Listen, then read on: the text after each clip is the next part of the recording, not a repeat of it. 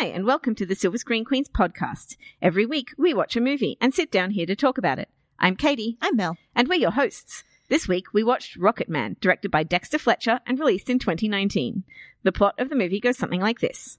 A musical fantasy about the fantastical human story of Elton John's breakthrough years.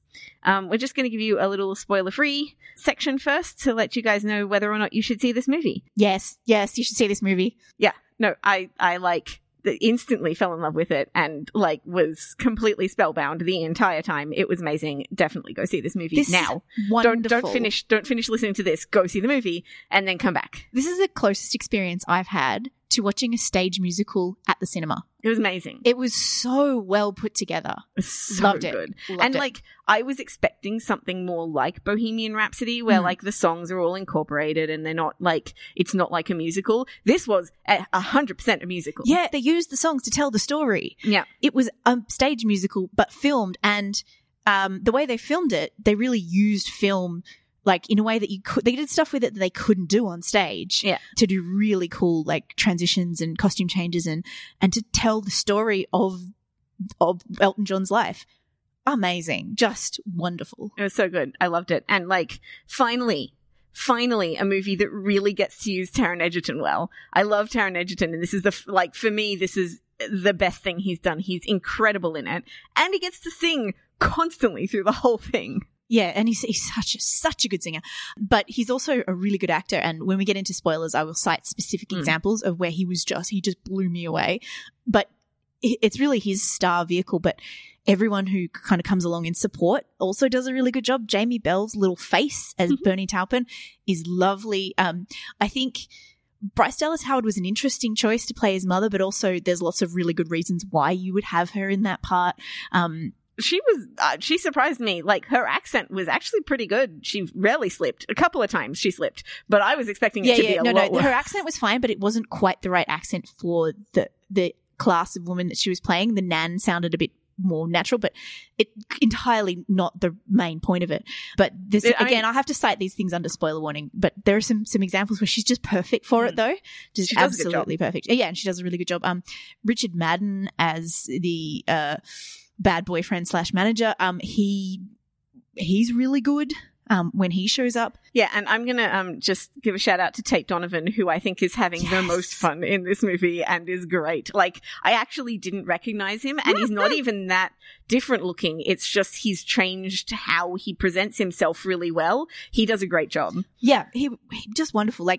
Everyone and there's more we'll probably mention as we get into it, but I'm going to reference some people who are not famous at all while we do this. So yeah, well, you recognize the girl playing Kiki D, and I don't know who that is, but she was good too, in her tiny 1 minute part. No, and I also played recognized the girl playing Diana Ross, who was even in Diana Ross was in this movie? I think so. She's at the very, very start that he's supporting 2 acts. Yeah, I didn't realize one of them was meant to be. Yeah, right.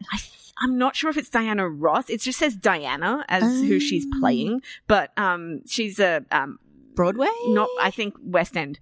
She's played Elphaba and stuff, and I was like, oh, Alexia Kadima, that's a name I know. I'm going to go figure out where I know her from. Yeah, right. But yeah, there's some minor people, but yeah, Ophelia Loverbond has a tiny little part which I didn't recognize her as, but she's the landlady. She's got to be the landlady. Yeah, I knew I recognized the landlady, but I couldn't figure out who she was. Anyway, this is just us going off topic. But yes, go see Rocketman immediately. Rocketman. Yes, it's wonderful. Not even just us. My baby kicked all the way through this movie. So was very much into it. Baby has good taste already. Baby wasn't into Endgame. Baby was into this. That's all I have to say. Anyway, yeah. So if you haven't seen Rocketman and you don't want to be spoiled, pause the podcast now and come back when you have. All right, now we can talk about it. Yeah. So do we want to go straight into the acting moments that you wanted to talk about, or should we go through chronologically? I have so many notes, and this was when I didn't want to take my eyes away from the screen, and I still have heaps of notes. I actually have minimal notes because I didn't want to take my eyes away from the screen, but I don't know, because I think the real highlight of this film is it is actually a musical and it does it well. And I kind of like going through chronologically. Okay. Because, I mean, there's just so many great little moments that we can talk about all the different actors. Before we actually go through the movie chronologically, I find it a weird choice to name the movie Rocket Man Without a Space, because the song isn't Rocket Man Without a Space, and it kind of makes it seem like it's a superhero movie, which is not like, it's not bad. It's just I think it's weird. It's a choice. It's certainly a choice. Like, are they trying to separate it from the song or something? It's just seems such a strange choice to me.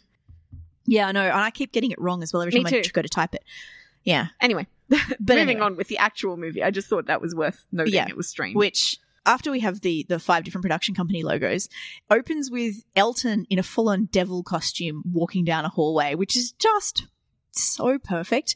Like, walking down a hallway to rehab in his devil costume. It's that, and then it's like, it immediately, like, there's no cut or anything. It goes to Taron sitting down in a chair and then acting his fucking face off, like, immediately, which is incredible. And the rehab is sort of the framing device, and they come back to it again and again. And every time they come back to him, the camera just like goes right up on his face, and he is so freaking good.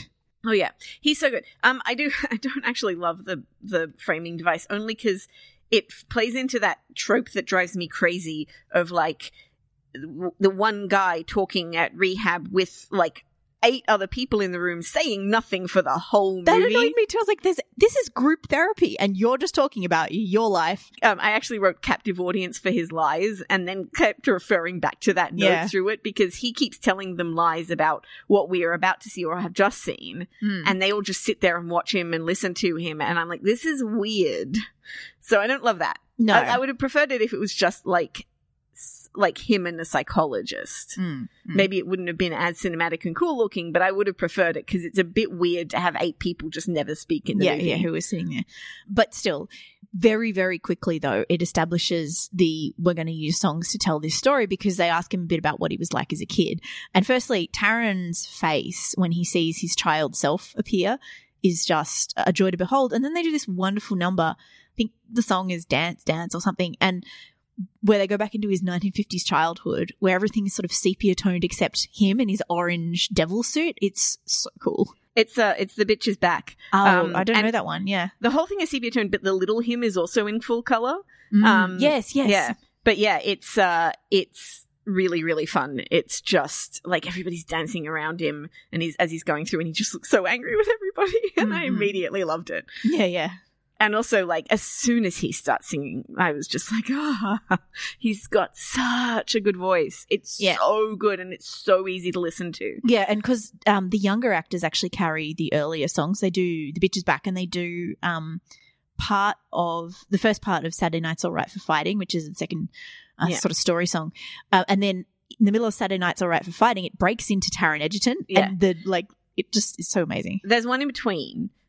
Which is I Want Love, where the whole family sings it. Yep. Which is, I quite liked. Everybody's fine. Yeah. Like, but it doesn't hold a candle to Saturday Night right after, which is like... And of the 4 that sing in the family, whoever the young kid is playing young Kit Elton Connor is a better singer than all the others. Like, he's really, really good. But the others are all actors. It's Bryce Dallas Howard and whoever's playing his father and his nan. Actually, I thought the one playing his nan had a really, really good voice. Like, it was... Gemma Jones, yeah. Gemma Jones, yeah. So she was older, and you could hear that she was older in her voice. Like, it was an older voice, but she held a tune very well. Yeah, no, she was quite good, actually. I really liked her. The nan is kind of an amazing character. She's the sort of like the one who gets him. She's a bit of a... when we later meet Bernie and Renata, actually, weirdly, they're kind of she's in the same mold of someone who actually sees what he's about, sees who he is. Is it wrong that I kind of liked his mother, even though she was awful? No, I liked her. I don't think she was awful at all. I actually think she makes a lot of sense. Well, she is awful. She treats him really badly and makes him feel like a lot of things that aren't his fault are his fault, which is not at all a good mother.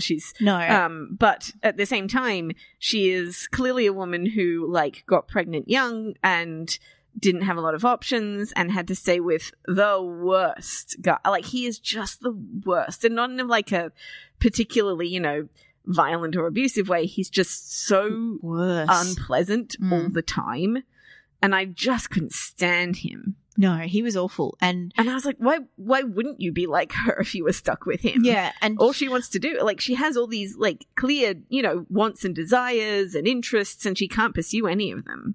one of my first notes is actually 1950s childhood, and I think it's like Elton's story is interesting in the broader context of him being like a post-war baby boom baby of like there were that generation raised in a real environment of repression and like people who came home from war and married too quickly and had kids too quickly and had too many kids.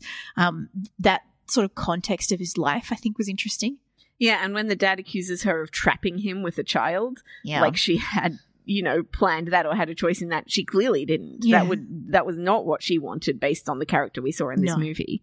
So yeah, I thought it was really interestingly handled, and you often get pictures of the 50s childhood as like this rosy time, but this really paints a different picture.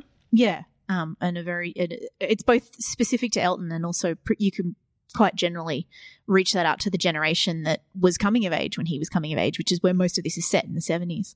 So let's talk about that. Oh wait, there's actually a little bit before we get to the Saturday night thing in my notes, but oh my god, that Saturday Night's All Right number, it's like frenetic and fantastic. It's got amazing choreography. They transition to this like carnival where everybody's dancing and it's just like, this is so great. I was so happy. Yeah, I mean there's the stuff before it is like sort of more fleshing out his childhood a bit and showing that he doesn't really fit in at the Royal Academy, even though he's really fabulous piano player. Yeah, well, there's this bit where there's an orchestra in his bedroom playing Rocket Man that his mother is playing in the Is she? Yeah, I didn't see her.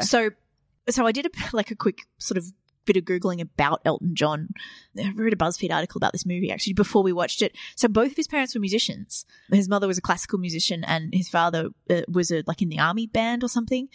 So both his parents were musicians, and that's why the whole like the repression is so awful, because they are into their music. And so the orchestra, that makes sense with the dad. Yeah, so she's in the front row of the orchestra playing her violin, I think, and that makes sense also in that she had other dreams for her life. So yeah, it's really great because it starts with like he's playing in the pub after the meat tray raffle, which was just a genius little touch, and God, it was good. Like that number. I mean, there were story songs before that, but that's the one that really set the tone for the movie. Just like breaking out the pub windows and turning into Taron Egerton and going through the fairground with an ever-increasing rotor of hot men. And there's a like growly note that he sings to bring the song back in that I listened to in the car on the way back here like 5 times, that I was just like, oh, it's so good. But yeah, I feel like there might have been a little bit cut out of his childhood as well, because that McGonagall character. The piano teacher. Piano teacher, there's a moment where he's playing and she's looking at him, and I thought that was going to go somewhere and it didn't. I could easily have done. Had some more stuff. Was really interested in his, because I'm a sucker for this stuff, he has this whole through line of like just really wanting a hug. Oh my god, so sad and so cute. Yeah, sorry, I should have mentioned that. Yeah, that's more of that 1950s childhood stuff. Like he just wants a hug from his dad, and it just, oh my god. And then later, I know I'm skipping, but later when he goes and sees his dad with his new family and he's so affectionate with his other 2 sons, and you're just like, oh my god, it's so mean.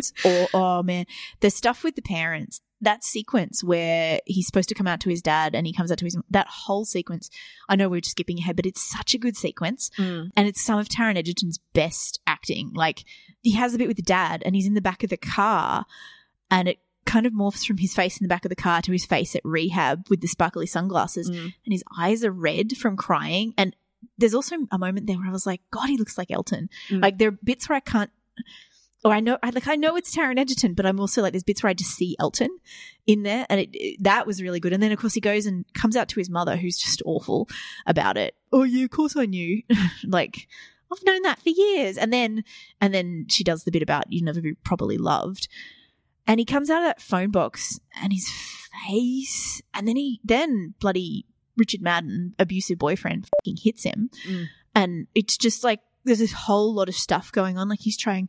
So he's been goaded into coming out to his mother by Richard Madden, and he comes out of that phone booth with just like his whole face is drained, like all the everything's come out of it, and then into this horrible abusive boyfriend who beats him up, and oh god, that whole sequence is just such a like that's his Oscar reel right there.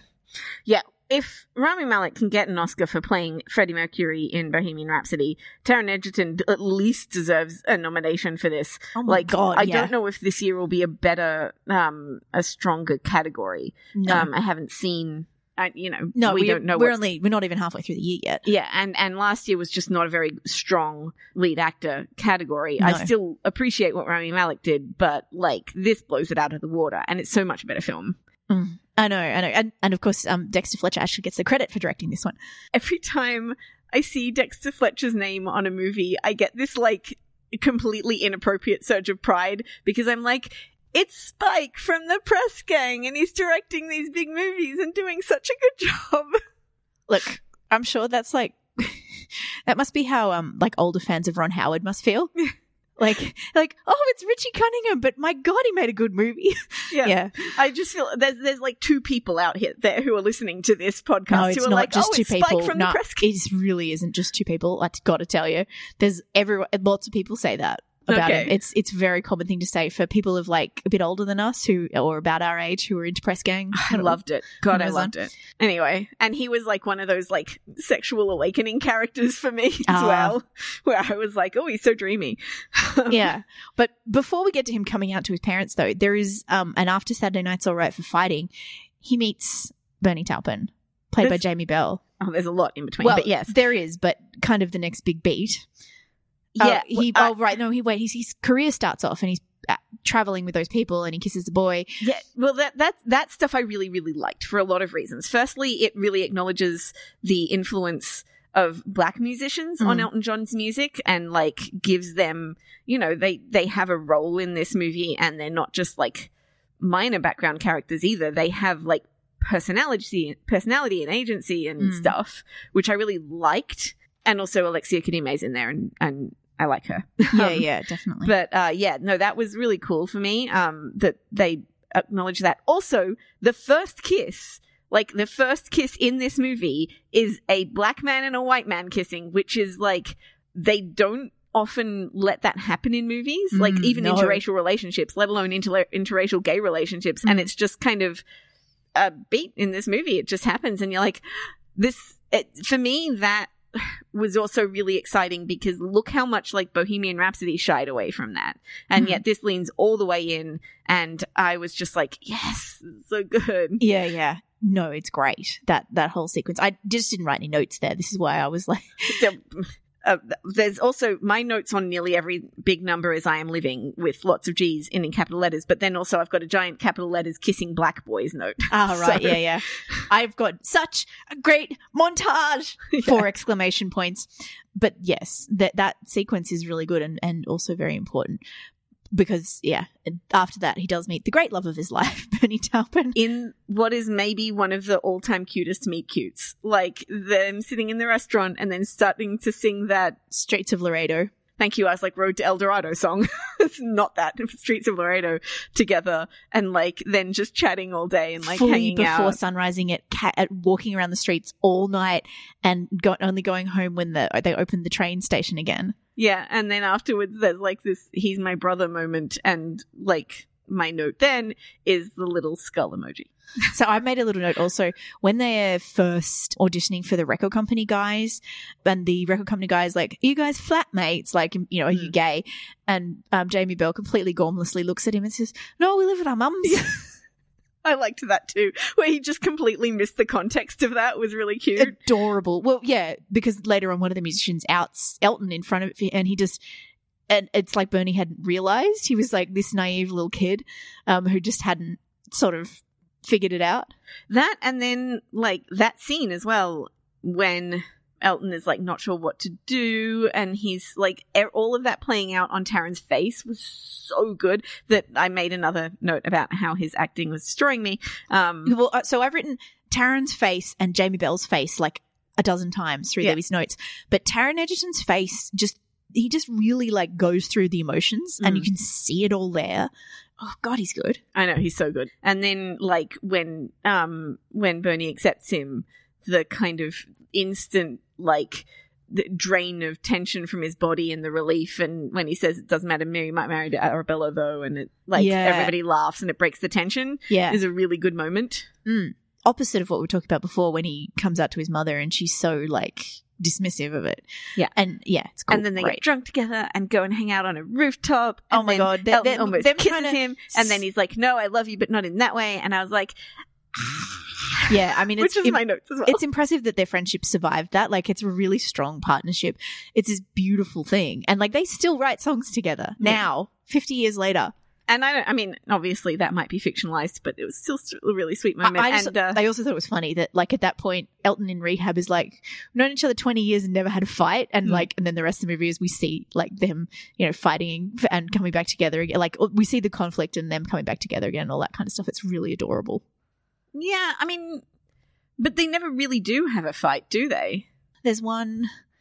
You know, it's not really, because I was thinking about the one where they're backstage at somewhere and it's quite obvious to Bernie that Richard Madden's character is abusive to Elton. He says, you don't have to put up with this, and they have a big and Elton's like, you don't understand what I go through and all this stuff. And there's another one later on at a restaurant actually as well where he's like I can't walk down the street, you can just walk down the street and you can leave and all that. In both of those cases they don't have a fight. It's more Elton yells at Bernie, and then Bernie's like, "I'm not going to fight with you," and walks away from it. Like, they don't actually have a fight. No, he's not. Yeah, he's not wrong. But it's a really interesting relationship and closer than a lot of marriages. Yeah, there's another scene, by the way, that rooftop knock kiss reminded me of, which is in a movie called The Perks of Being a Wallflower, where Ezra Miller kisses Logan Lerman, and he's like, "Oh, I'm not into you like that," and I'm just saying that because anybody who might be interested in that might want to go see Perks of Being a Wallflower because it's a great movie and Ezra Miller's great in it. Yeah. But yeah, it's a really good scene anyway. Yes, I haven't actually seen Perks of Being a Wallflower, but I didn't know that Ezra Miller was in it, and now you've made me interested in actually watching it. It's a really good movie. Yeah, so they're adorable, and so my next note is about your song. So is mine. Yeah, and the note is just your song builds like an orgasm.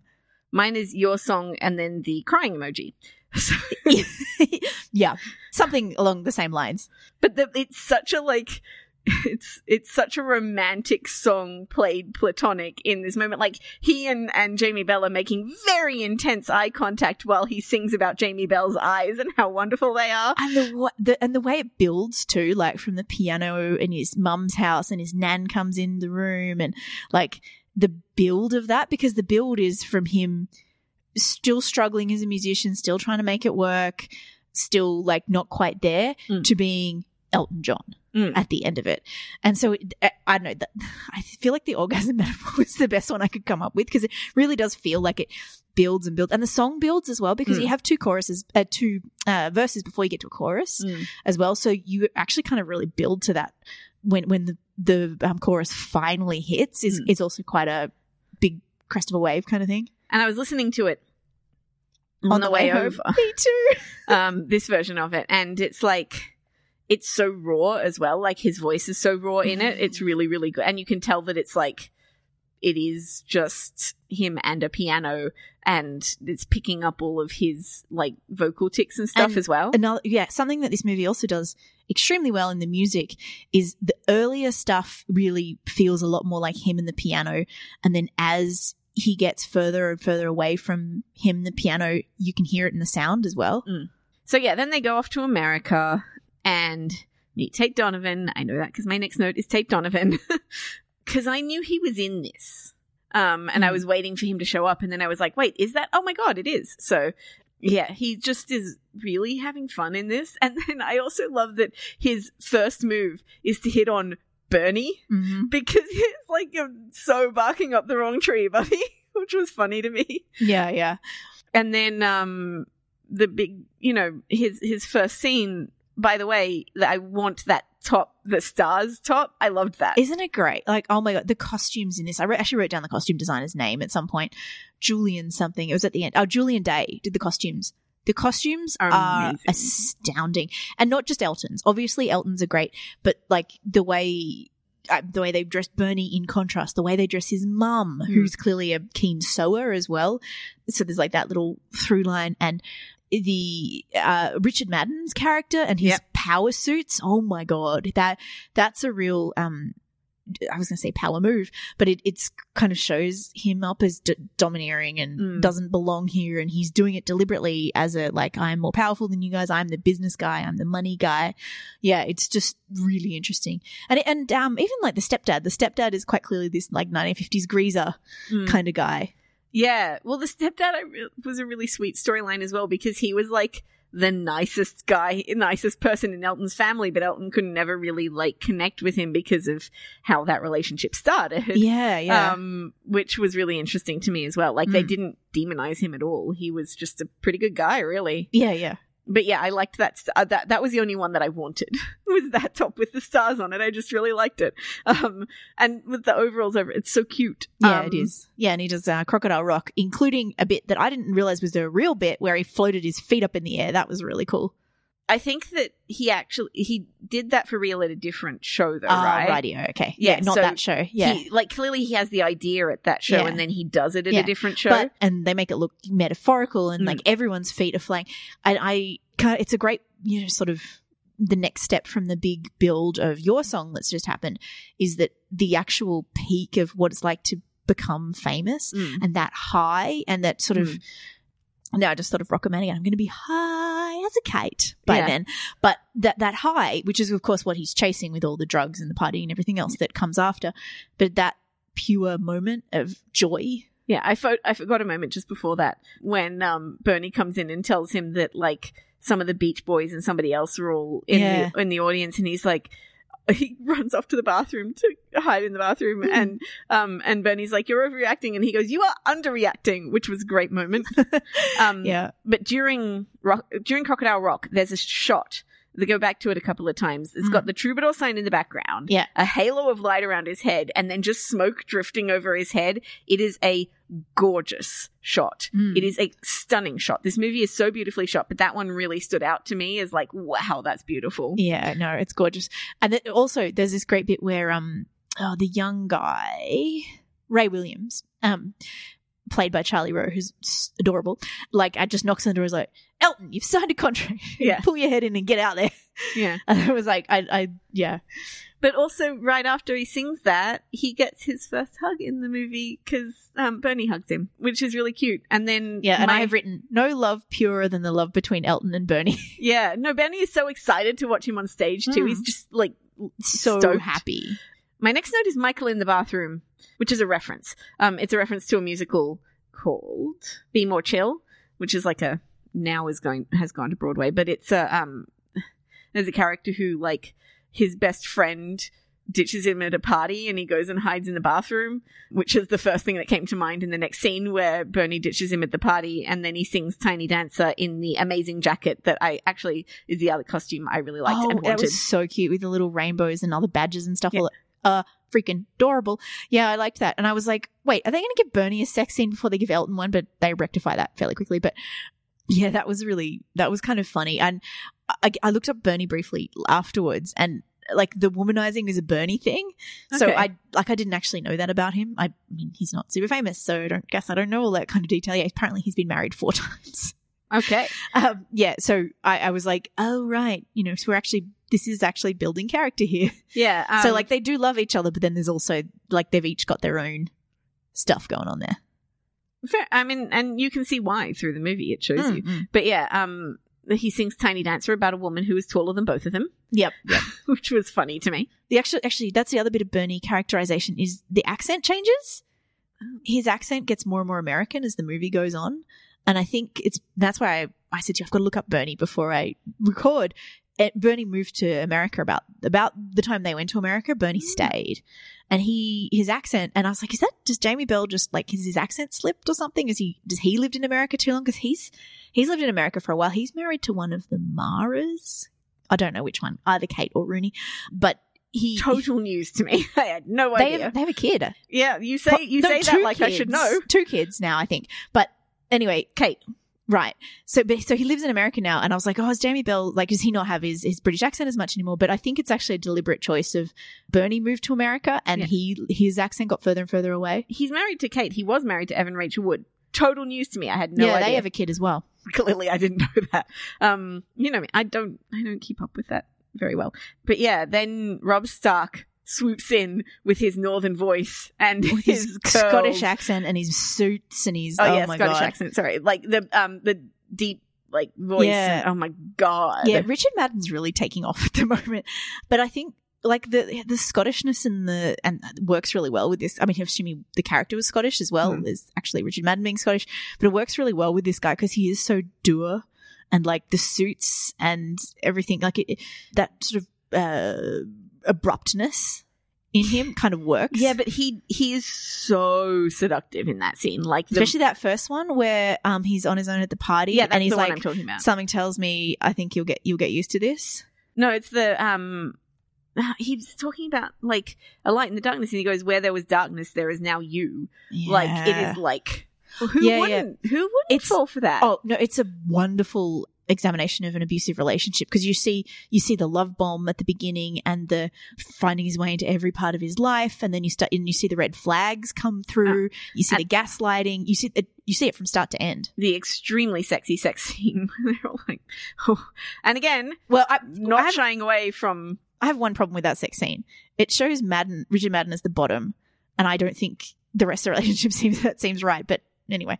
Well, I mean, it might have been the first time. You don't know, like, especially if he's trying to lure him in and everything. It could, yeah, it's possible. Yeah. But yeah, no, they are extremely cute together, and the whole thing it plays out exactly as you'd want it to, like a little fantasy. And also, power bottoms exist. That is true. And then, like, the next, like, 3 or 4 scenes in a row are just me going, oh, honey. Yeah, I know, because you see all these red flags. Yeah. All these problems of the way he dismisses the other management people and is the first one, I think. And then the way he talks to Elton. The very first one is right after when Elton's like, oh, yes, when am I going to come to London with me? When am I going to see you again? Yeah. And he's like, oh, I'll look you up when I'm around.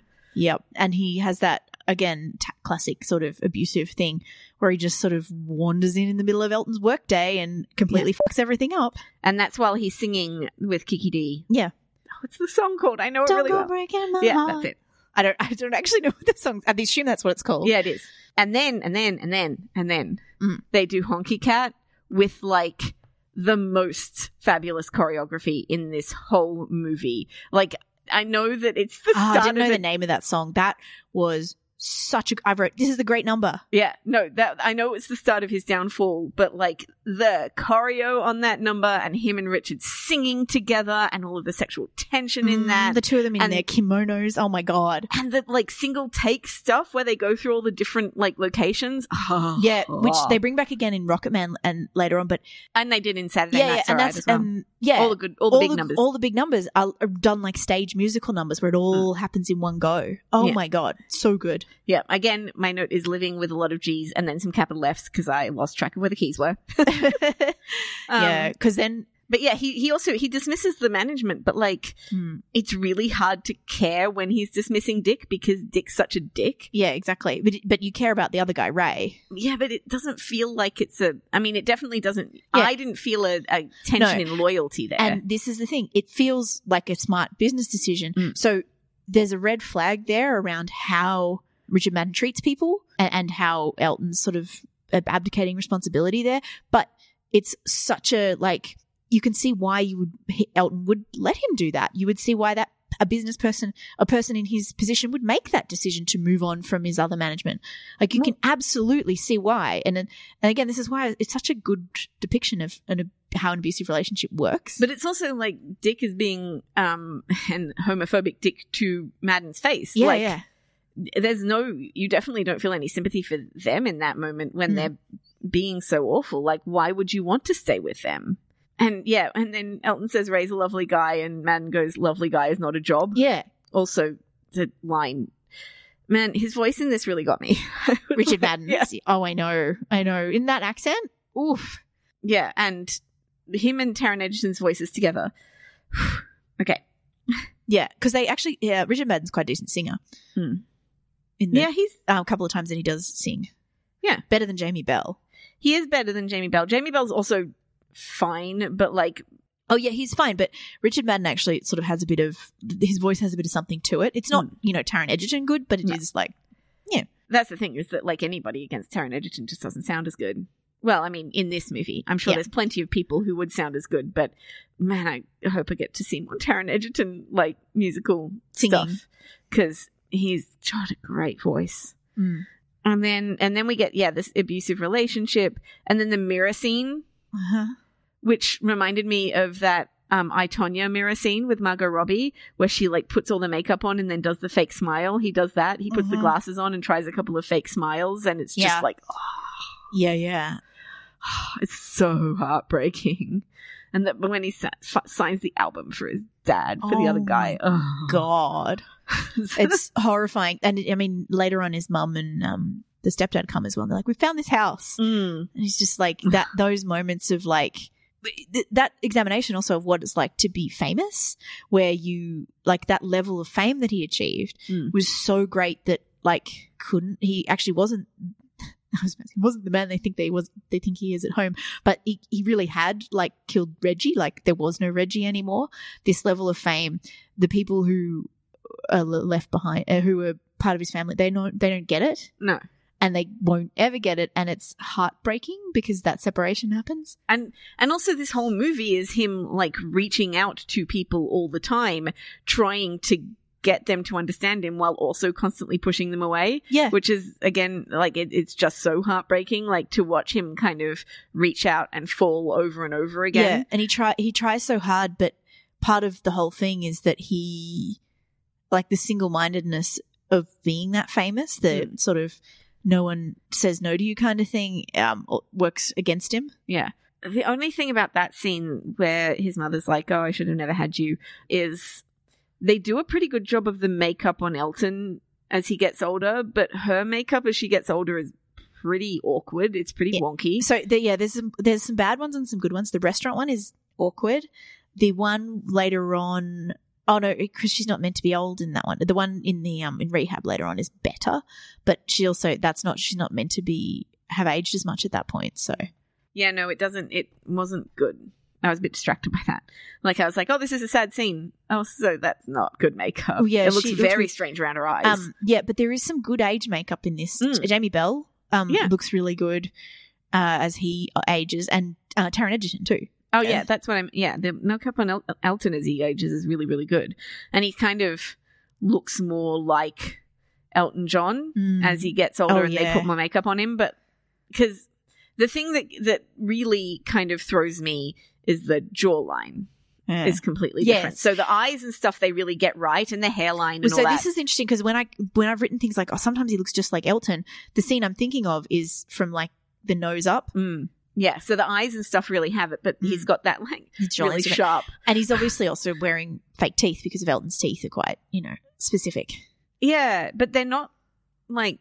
They're not the full Elton teeth, but they're enough to kind of give that he's got a gap there that he doesn't normally have. Well, it kind of almost looked to me like they were just putting something on his teeth. Yes, that's what it looked like to me. Like a insert over his teeth rather than whole fake teeth. Yeah, that's what I thought. It wasn't fully fake teeth. Yeah. So, yeah, then he's in front of the mirror practicing, and then that's when he yells at Bernie and then, like, walks away and then goes back and holds his hand and says, I'm sorry. Yeah. Which I wish, every so often, I just wish they'd played a beat a little longer, because this movie kind of goes bang, bang, bang, bang, bang, which is good in some ways because it keeps you moving through what's quite a packed story. But you get to the end and you're like, wait, that was it? There's that, but there's also like beats like that I wish had been held a little longer to let the like emotion of that sink in for a second before they went into Pinball Wizard. Or like there's a lot of stuff where he just kind of is trying to catch up with his own life in a way where he just transitions from like song to hospital to song to plane, and I was like, oh, just hang on. Yeah, and chronologically it also jumps quite a bit. Like we kind of sit in that late 60s, early 70s for a bit, and then we kind of like montage through the 70s and well into the 80s pretty quickly. Not montage, but we get through that. We get through that quite quickly, and so there's lots that's happened in his life that we don't like. We just can't keep across it all. No, and at the same time, do we really want to sit that long. All of him having been since 1975. No, Yeah. we don't want to sit through all that. We can't. And so that bit with Bernie then goes. He then I've written completely decostumed. So about which I mean Naked? No, I mean that's the point at which he's in rehab and he's taken the costume off. So he's gotten into a dressing gown or something. The orange costume's completely gone by that point because you see him take bits off of it as he goes along. Wait, where's naked? I know I wrote that. Oh, there it is. Oh, Yeah. It's changed it. I can see why I didn't find it. Autocorrect has changed it to baked. It's That's okay. not what I meant. Because at that point, so that's the Bernie bit. And then we have, you know the song, what's the song name again? Pinball Wizard? Pinball Wizard, which I didn't know what the song was. I called it, I've written Swirly Cosine Montage. So I assume that means Swirly Costume Montage because they do a shot swirling around the piano of him in all the different costumes, like to show him, performing every night and all that sort of thing, and what he goes through. And it's really, I'm not normally the biggest fan of that swirling camera thing, but it worked really, really well in this instance. Yeah. That actually, they do it a few times in this movie, and I liked it every time. Because as you mentioned in Saturday Night, like they would swirl the camera, and there'd be more people, and then they'd swirl it again, and more people, which was really effective. And then this swirl was really effective. There's only one time I don't love it, and that's in the montage over him in the orgy bit that I didn't love. But most of the time, it's used really, really effectively. Yeah. And also, Pinball Wizard is a good song. Yeah. He didn't write it; it's a Who song. Yeah, but he covers it, and that swirling also and the costumes and the night after night leads into the breakdown of him waking up in his bed and Richard Madden being even more awful and his family turning up and he's like you build into that the suicide attempt and me writing baby as my note. Yeah. And that underwater scene at the suicide attempt where his kid self is on the bottom and it's again so beautifully shot, but also the thing about that scene and the floating scene and stuff is that it gives you that feeling, the sensation of your feet lifting off the ground as your whole body lifting as you get this really exciting first thing happening, or feeling like you're underwater when you're drugged out of your mind and miserable. I've never felt clever. Yeah, well, I mean, back earlier when he's talking to his dad and his dad asks for an autograph. And that, the way my stomach felt, I just was...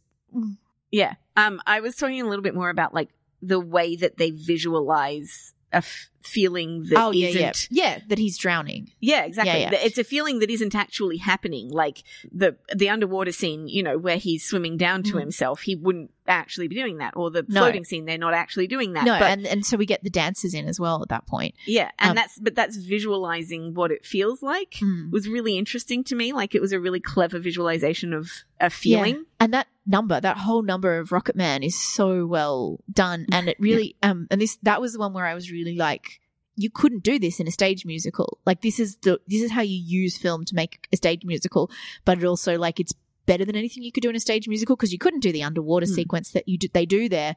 It then goes into an ambulance sequence that it's very, very cool. It's very cool, but at the same time, that's another time when I wish they just given us a little more time to sit in it. I understand that he had to move on really quickly, but it's quite disorienting as the audience to be jerked around like that. Yeah, I feel like the resolution to me feels like it sort of comes a bit quickly because of some of that stuff where you really don't get a lot of time to sit in that sort of thing. And also I was so distracted by the fact he was naked for a minute there that I was hang on, he's naked now?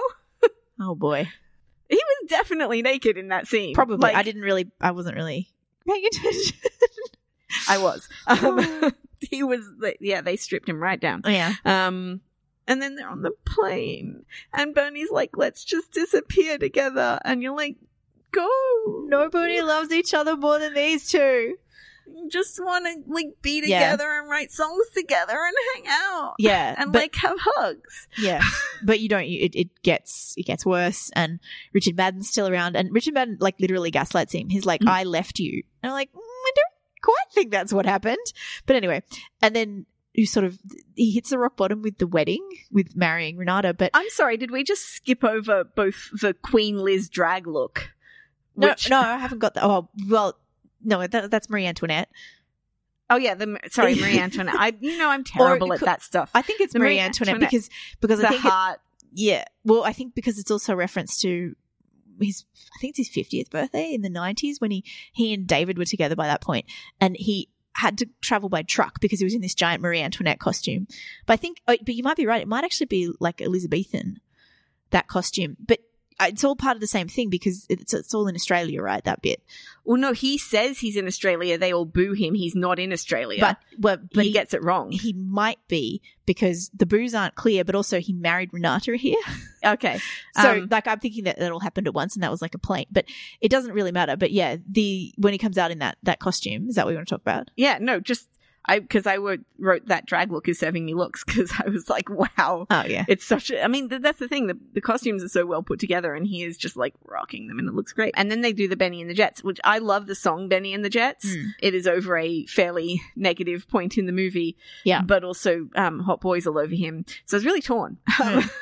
Yeah. And then you do the not so great montage of like things flashing over him while he's in the orgy. And I was like, is that what you want for this moment? This is a weird moment to have that. Yeah. Yeah. It just struck me as odd.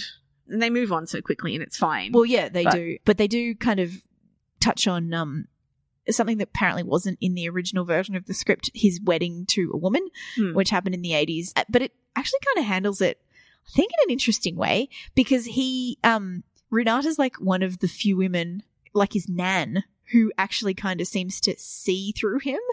And so you can sort of see why you can see that it's a really bad idea, but you can also see why at that point that he might reach out to the one person who offered him a cup of tea and like suggested that, that they might understand how he feels.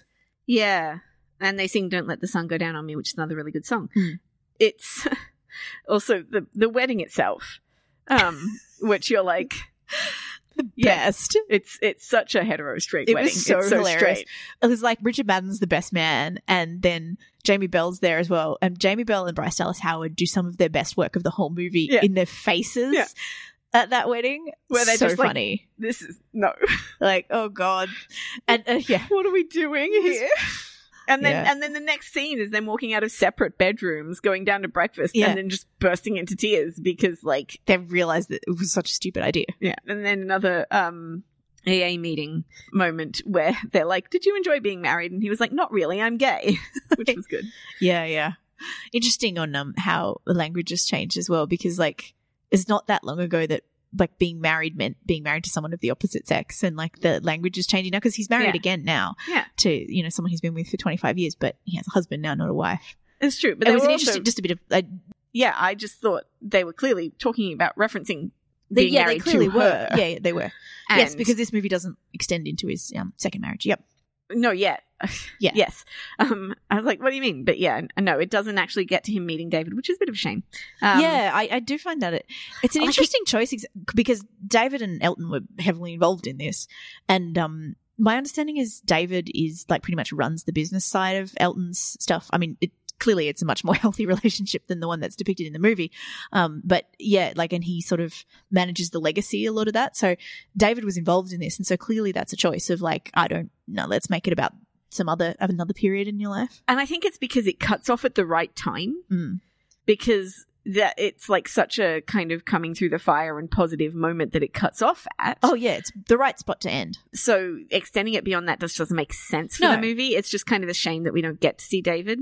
Because like just in real life, Elton's 72 and still performing, even though he's allegedly retired from performing, partly because he met somebody and settled, and kind of like I think David actually has a bit of credit for some of what he's been through since then. Like that makes sense in the movie that the rehab is the big moment. And then we get to finish with I'm Still Standing, into which they spliced Taron Egerton into what looks to me like the original video. I feel like they recreated the original video. Right. Like they didn't splice him in, but they recreated it with like dancers now, right? And with him, yeah. And then they put the grainy film stock. Yeah. I don't know. I don't actually know what the I'm Still Standing video looks like, but yeah. Yeah. Sorry, we skipped through so there's a restaurant scene and then the restaurant fight with Bernie, where Bernie says nobody hates you, Elton, immediately after his mother has told him that she wished she never had him, which is kind of crushing. Yeah, God, and this is why Bryce Dallas Howard is really good in this part, because she just, like, that sort of casual, the way she sort of goes from being like someone who seems to be so much like him and to understand him because he's the kid who's like her, to just crushing him in an instant. That sort of, the people who know us best are the ones who can destroy us. Well, she's a very sort of callous person throughout the film. She just doesn't. And the thing is, a lot of that is that they don't encourage like any kind of connection or any kind of, you know, what's the word, sensitivity or vulnerability in the family, right? There's no, they can't be sensitive, they can't be vulnerable, so she can't do that either. No. And so like her way of doing that was to just always, like, you can see it a couple of times early on when she comes in, she's like, what are you still doing up? And things like that, where she just almost is caring and almost wants to, like, when she first plays piano. Yeah, when she shows him the dress patterns that she likes and he picks one, like, she almost connects and then doesn't. It's heartbreaking, actually. Yeah, there's all these little near misses where, like, you can see her wanting to do that, but she's kind of not allowed to. Yeah. Which is really interesting. So, yeah, then after that scene, we go back to the start. In the costume, going away from the concert for the rehab. My next note is one eyebrow, which I know is not the next thing that happens, but there's some boring rehabby stuff in the middle. Well, yeah. I don't have many notes until I'm Still Standing, which comes after rehab. And really, because you didn't write like the bit about him hugging his kid self. I didn't need to write. I didn't want to write that because I didn't want to stop looking at the screen. Because that was like all he wanted was a hug, and then he hugs like his kid self. Oh no, it's beautiful. I just didn't. That's the reason is that it was too important to me to be looking at my phone to make notes. Yeah. Well, it was too important for me to miss, so that I had to write it down because there's so much that happens. Yeah. And then Bernie comes in and hugs him too, and then he's getting lots of hugs and like... Yeah, the affection that he clearly needs and has wanted through this whole movie. And also, like, through the whole movie as well, whenever he and Bernie are together, they're like, they sit really close together, but then when they're further apart, they're sitting further apart. It's like they really show visually that closeness and tension and stuff. Yeah, especially like at the last scene in rehab where Bernie's got some lyrics for him and he's, you've got to do this bit yourself. But when they sit together on that bench, like they don't sit like up, they're right up next to each other, and Bernie pats him on the knee. Yeah. Like that's the old married couple metaphor for those two is actually really apt. Yeah. They really do sort of move in sync with one another. Yeah, exactly. And then, but that like reconnection and showing that closeness rather than just telling it's so cute. Yeah. And then we go to I'm Still Standing, which like, I was like clutching my hands to my heart through that whole bit. Like, cause from him in rehab, walking out of rehab in the suit and the hat with the rainbow flag around it, like it's the ribbon. Yeah, the rainbow and then, ribbon, like, just killing it, just absolutely killing it. Like, singing so well and also like dancing so badly, but in like just like Elton John would, like physicalizing that, and then the transition into the like cheesy 80s video, but it's still so uplifting, is so good. Like, okay, it's not, Live Aid, End of Bohemian Rhapsody, but it's so good for this movie, and like we felt everything with him in this movie in a way that I don't feel like we did in that movie. Yeah, like it's always just pulling back, whereas this goes all the way. It just dives right in. Yeah, I still haven't seen Bohemian Rhapsody, by the way. I do mean to, but yeah, no. But some of the audience haven't. Yeah, and this is clearly, they definitely would have. Yeah, and this is clearly something we should needs to be compared to Bohemian Rhapsody with the director and all that. But I'm actually doing it again right now. I put my hands up to my chest because I was like, I love that bit so much. Like, I love it because grinning my head off. I love Taron Egerton singing that song because he's already sung it for another movie, Sing. And so I am actually more familiar with his versions of that song than Elton John's versions. So that song to me actually threw me a bit because of the whole what I thought was, photoshopping him into the old video. Like the old video bit kind of threw me off a little bit. It's all perfect because it's exactly, that is just very Elton, but it also kind of the use of the old grain and all that kind of stuff in the footage and all that. Yeah. It also just threw me a bit. I really liked it. He really does do a wonderful job singing it. Yeah, he does. It's so good. But also there's something just so like joyful in the cheesiness of it. Yes. Like he's tried so hard for so long to be, you know, flashy and cool and whatever. And now he's just embracing this like really silly cheesy thing that just makes you really happy. Yeah. And there's an interesting also like mellowing of the costuming. Like he's still very Elton and he still has all Elton's flourishes, but he's not quite so over the top in terms of his, you know, feathers and hats and things like that. It's not quite that video is actually, he's probably one of the more sedate outfits that he wears every time. So you kind of like, you see this sort of him coming from a more humble position to start that song. Yeah. I think there's also a thing in it that's like, oh, just be yourself sort of thing. But yeah, I think we talked about this. We talked about this when we saw Lady Gaga, Bradley Cooper, Shallow. Yeah. Which is not called that. It's called A Star Is Born. When we saw A Star Is Born, where people talk about like, oh, this is the real Lady Gaga because she's not wearing makeup or fancy costumes. And I'm like, I don't love that. No, I think So I don't, this is the thing. That song, he's more mellow, but he's not like rock bottom. When he's at rock bottom, he's actually in a tracksuit. Yeah. There is a scene of him wearing like a track, and you know that that's not him. You know that that's him in rehab and he's got a place to go from there. But I'm Still Standing feels like he's coming out of that. He's getting back to himself, but he's kind of also, he's recognized that there is some of that still there and he needs to work it out. And he's about to be, as it says over the photos at the credits, finally loved properly. Oh. That, like, I don't think I've ever had such an emotional reaction to, like, one of those photo montages over the credits where it just pops up with the information that's happened, as when it's like he met David Furnish and he's finally loved properly. And I was like, oh. Oh, okay. I was a bit more cynical about that. I was like, oh, yes, you can see where they were involved in this. I know. But I'm sure, not that I doubt them. Like, clearly they're good for each other. But like it was sweet though. That was a sweet thing to add because of Bryce Dallas Howard's horrible line earlier. Yeah, exactly. And I know it is cynical and a bit cheesy and stuff, but I feel like because we've gone properly on that journey rather than a lot of movies, you don't really properly go on that journey. And then it's like, oh, and they lived happily ever after and did this and did that. And I'm like, oh, really? But in this movie, it felt so like, I don't know, it felt like that had a purpose. Yep. I also was shocked to then find out that Matthew Vaughn had produced this movie. I know. It was a surprise. Yeah. And then, Matthew Vaughn has worked with Dexter Fletcher before because Dexter Fletcher is in Kick-Ass. Oh, is he? Right. Anyway. And obviously he's worked with Taron Egerton, yeah. Yeah, because they did the one we don't like, Kingsman. And then we get like this awesome montage over the credits of like the different looks. Oh my God. The costume. Yeah, the costumes compared to the real ones. Yeah. That was so fantastic. It was so fantastic. I also had this moment where I was just like, I know so many people who would love this part. Yeah. Well, I mean, I enjoyed it anyway, like, because even watching the movie and even like, I'm not, the world's biggest Elton John fan, just a casual fan. But I recognize those. I recognize the star jumper with the overalls, the white overalls. Like I recognize these. I recognize that Dodgers costume. Quite a few of them. Yeah. No, and like I'm the same. I know that knew pretty much all of the songs that were in the movie and like some of them better than others. But it's not like I've ever been like an Elton John fan or anything. No. But this movie really like it just brings you into his life in this really good, interesting way that works so well.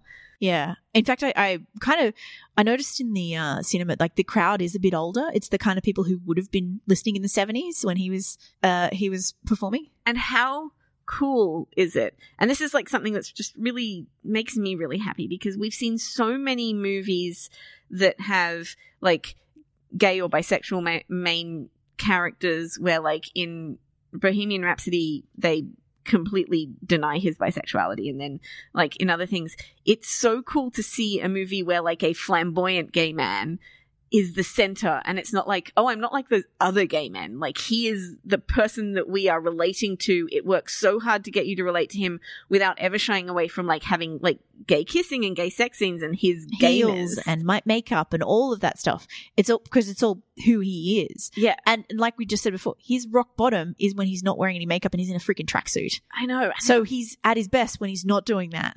It's so cool that like this is what is the target audience for this is like older people who knew, like, you know, who listened to Elton John when he was famous, and this is what they're giving them. They're not toning any of it down. They're not erasing anything. It's so exciting. Yeah. It's just so cool. I think part of it comes from Elton being involved himself. Like I can see he wouldn't want that.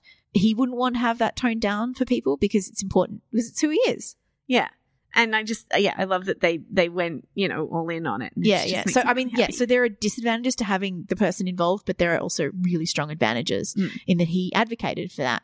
And I believe they also tried to sell it to a few different studios who wouldn't pick it up because he was so insistent on the level of gay content and flamboyant content. And, like, I think also it's definitely not as bad a thing having him involved with this as some other things, having people involved with some other things, because he hasn't shied away from the more negative things that he did. Well, and it seems what happened with Bohemian Rhapsody is that the surviving members of Queen were the ones who were kind of shying away from all of Freddie's sexuality. And I think there's studio stuff as well with that. I mean, there almost certainly is, and this has, you know, come up against studio stuff, and like, it's being edited for release in Russia. Like, you definitely are seeing that kind of thing about this one. Yeah. But I think having Elton and David as producers, I think, makes a difference. Yeah, but also even if you look at like Straight Outta Compton, which I think you also haven't seen. No, I haven't. But anyway, in Straight Outta Compton, it's another thing where the surviving members of the group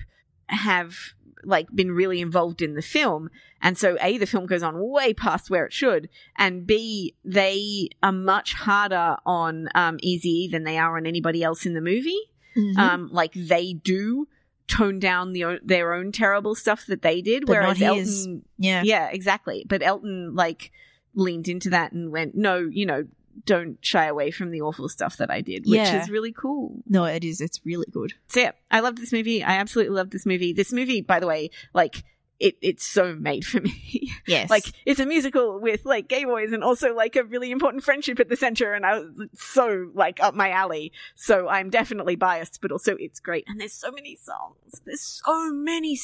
Yeah.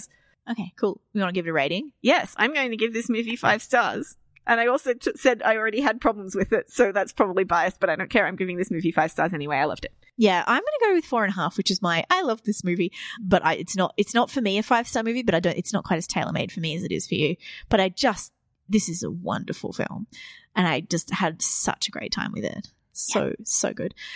Okay. Thank you very much for listening to the Silver Screen Queens podcast. If you would like show notes or old episodes, you can find them on our website, silverscreenqueens.com. And if you want to find us on social media, we're at screen_queens on Twitter and facebook.com/Silver Screen Queens on Facebook. Thank you for listening. Bye. Bye.